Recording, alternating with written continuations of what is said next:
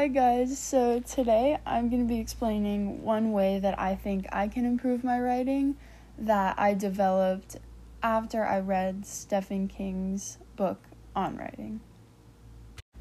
The thing that I've decided to work on and focus on in my writing to make it better is my descriptions.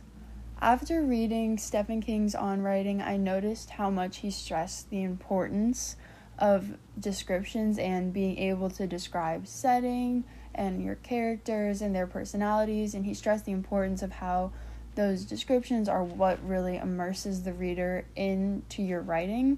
And sometimes I feel like my descriptions aren't really the best.